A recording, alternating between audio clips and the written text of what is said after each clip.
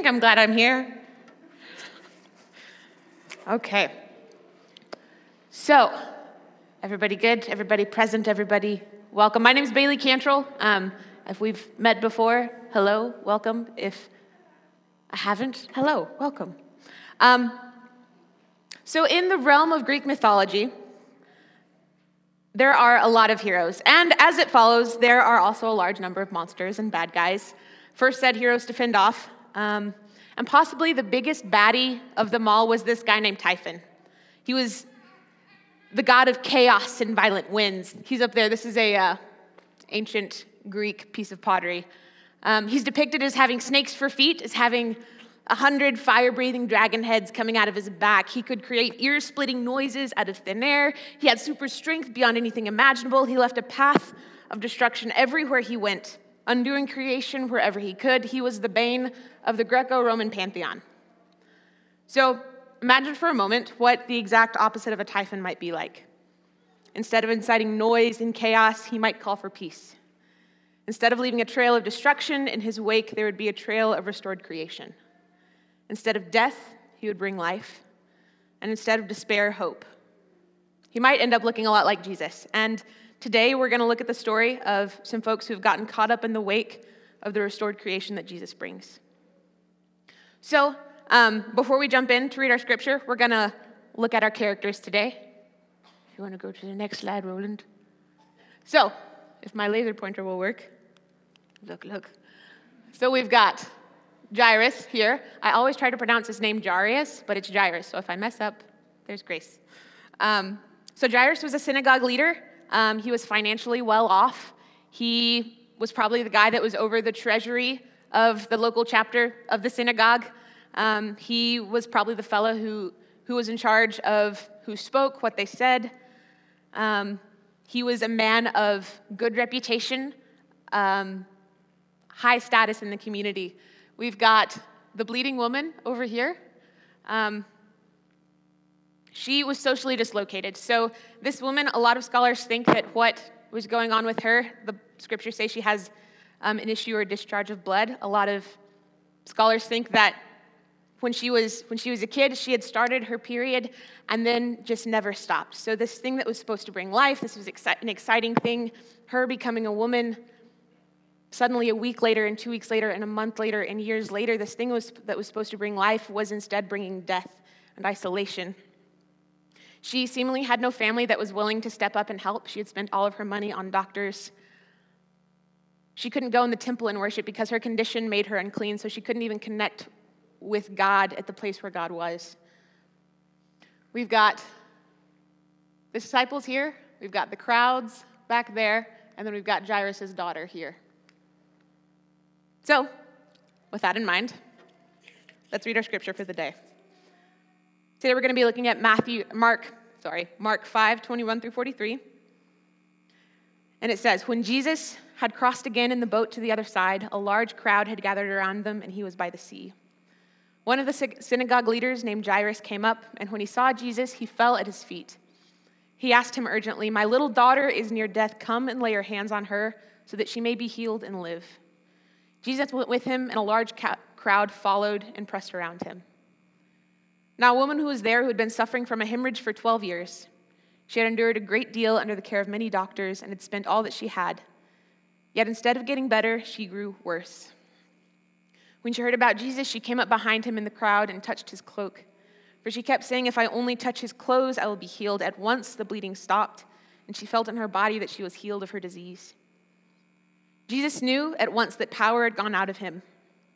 He turned to the crowd and said, 'Who touched my clothes?' His disciples said to him, 'You see the crowd pressing it around you, and you say, "Who touched me?" But he looked around to see who had done it. Then the woman, with fear and trembling, knowing what had happened to her, came and fell down before him and told him the whole truth. He said to her, 'Daughter, your faith has made you well. Go in peace and be healed of your disease.'" Now, every place this story is told in Scripture, it's told in the same way, with this kind of interruption in the middle. So Jairus pleads with Jesus to come and help his little daughter. This is urgent. This is a time is of the essence thing. Jairus is leading the way. They're fighting through the crowds. This woman comes up through the crowd. She has no intention of interrupting this mission. She just wants to touch the hem of Jesus' robes and get out of there. But Jesus stops. He turns around. He's the one who sidelines the mission. This woman comes forward and tells her whole story, and you can almost feel the tension building in the narrative. Like, Jesus, come on. Like, we know you love the poor, but this is urgent. We're running out of time. This woman has waited 12 years. Surely she can wait a little bit longer. Jairus' daughter is literally at the point of death. And you said you would come. Please, Jesus, just hurry up. And then we read on, and it says, while he was still speaking, people came from the synagogue leader's house, saying, your daughter has died. Why trouble the teacher any longer? Dang. But then the narrative picks up again. It says, Jesus, paying no attention to what was said, he told the synagogue leader, do not be afraid, just believe. He did not let anyone follow him except for Peter, James, and John, the brother of James. And they came to the house of the synagogue leader, where they saw noisy confusion and people weeping and wailing loudly. When he entered, he said to them, why are you distressed and weeping? This child is not dead, but asleep. Not dead, but asleep. Asleep was a euphemism in Jewish culture back then to talk about someone that was dead. So it's like Jesus was saying, she's not dead, she's just passed away. And they began making fun of him. But he forced them all outside, and he took the child's father and mother and his own companions and went into the room where the child was. Then, gently taking the child by the hand, he said to her, Talitha koum, which means, little girl, I say to you, get up. And the girl got up at once and began to walk around. She was 12 years old. They were completely astonished at this, and he gave strict orders that no one should know about this, and he told them to give her something to eat. So there are a lot of elements to the story. We could talk about miracles and hope and faith, trusting in the promises of God, the authority that Jesus has over death, and I think we might end up touching on all of those things today. And to do that, we're going to laser focus in on one specific detail, and that is at the moment where the woman touches the hem of Jesus' garment.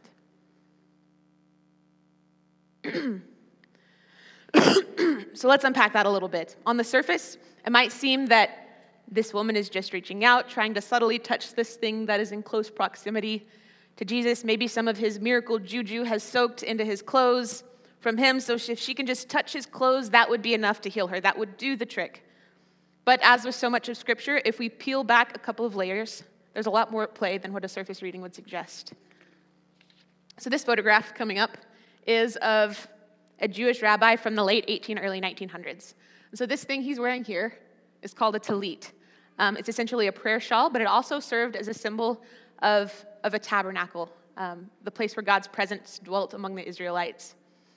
And it's probably something really similar to what Jesus would have been wearing during his day. These things here, the tassels down there, are called tzitzit. Let's see, where's my place? And the place where they all connect is called a kanaf. Look at all those hard-to-say words. So keep that image in mind. They all have their origin in Numbers 15, 37 through 41, which says this. The Lord spoke to Moses, saying, speak to the Israelites and tell them to make tassels for themselves on the corners of their garments throughout their generations and put a blue thread on the tassel of the corners. You must have this tassel so that you may look at it and remember all the commandments of the Lord and obey them so that you do not follow after your own heart and your own eyes that lead you to unfaithfulness. Thus you will remember and obey all my commandments and be holy to your God. I am the Lord your God who brought you out of the land of Egypt to be your God. I am the Lord your God. So I'm a hands-on learner, so in preparation for this lesson, I made a tassel, a tzitzit. Essentially, it was like making a holy friendship bracelet, but. So Jewish men were commanded to wear these. And I can just imagine them going throughout their day and just running it through their fingers, fiddling with it absentmindedly.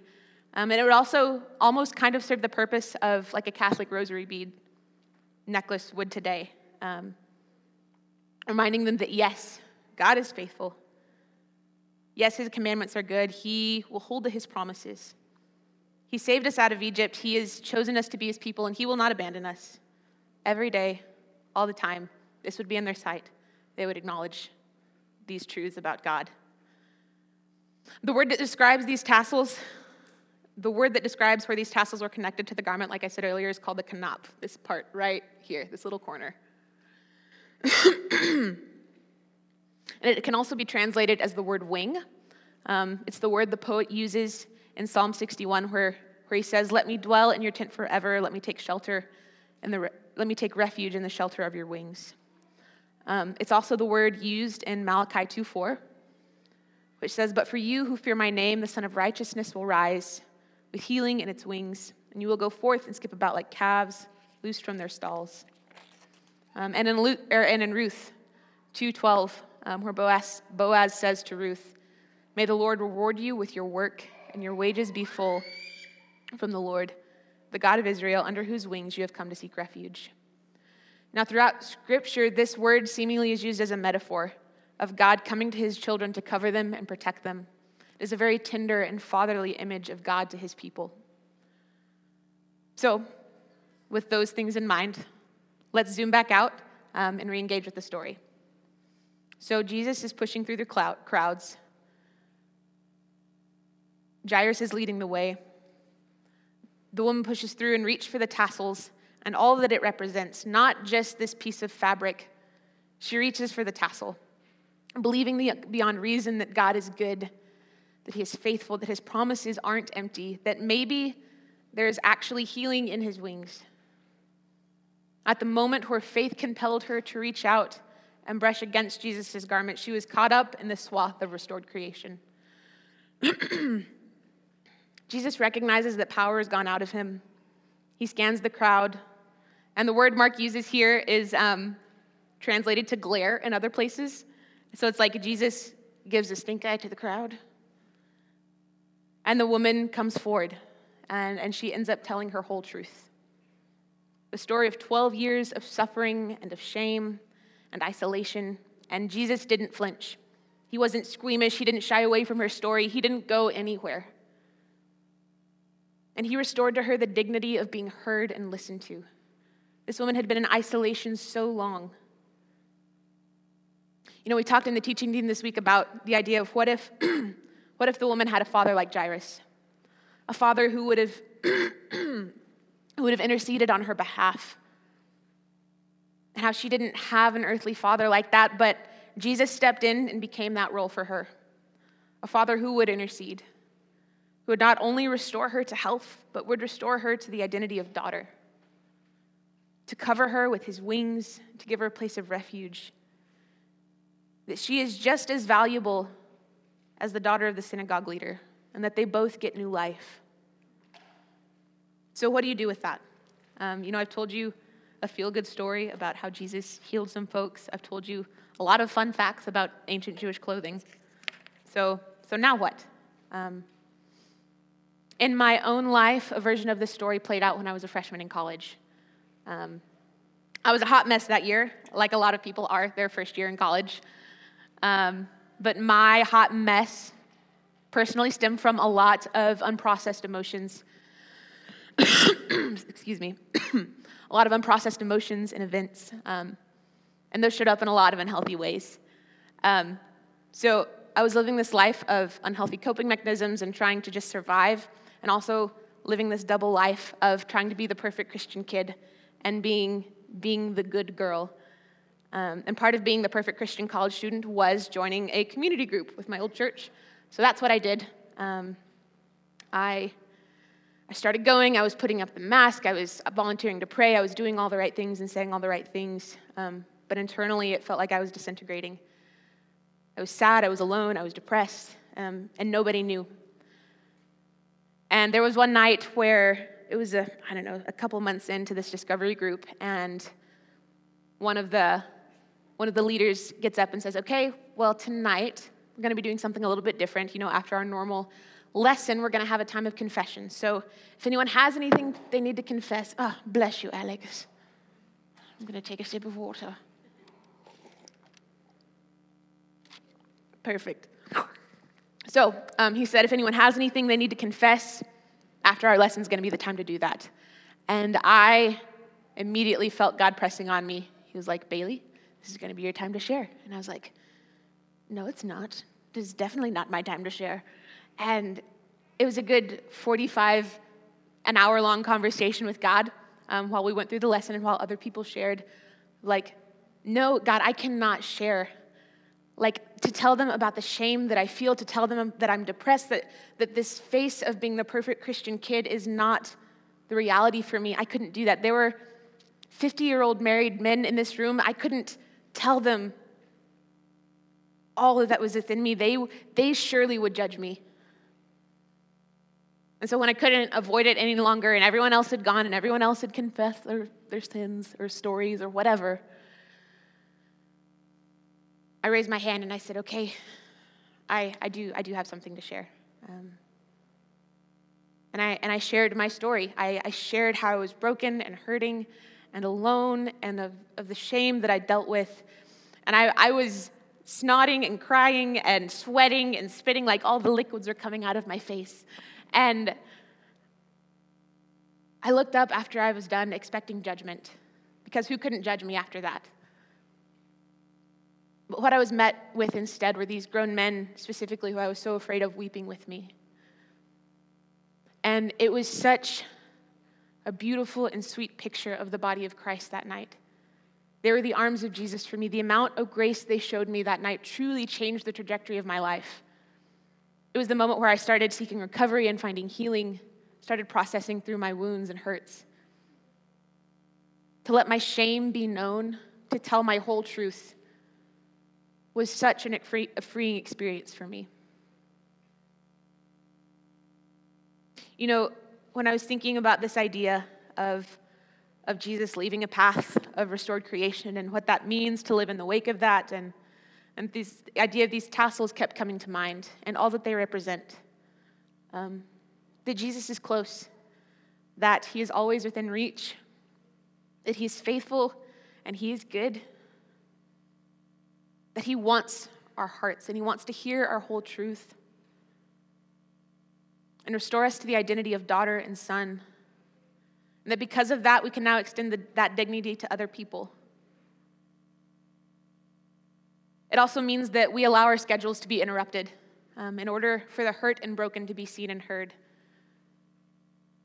So there's two sides at play. There's our own vulnerability and acknowledging the vulnerability of others and allowing space for that. So I guess as the worship team comes back up, it was a bit of a shorter lesson today. Man,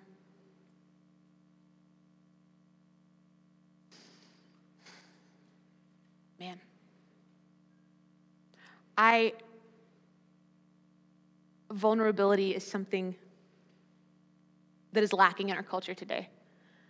There's this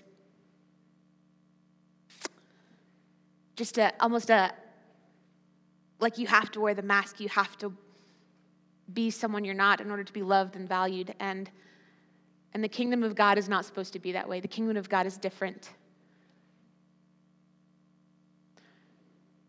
So as you come up and take communion, who's doing communion today? Come on up.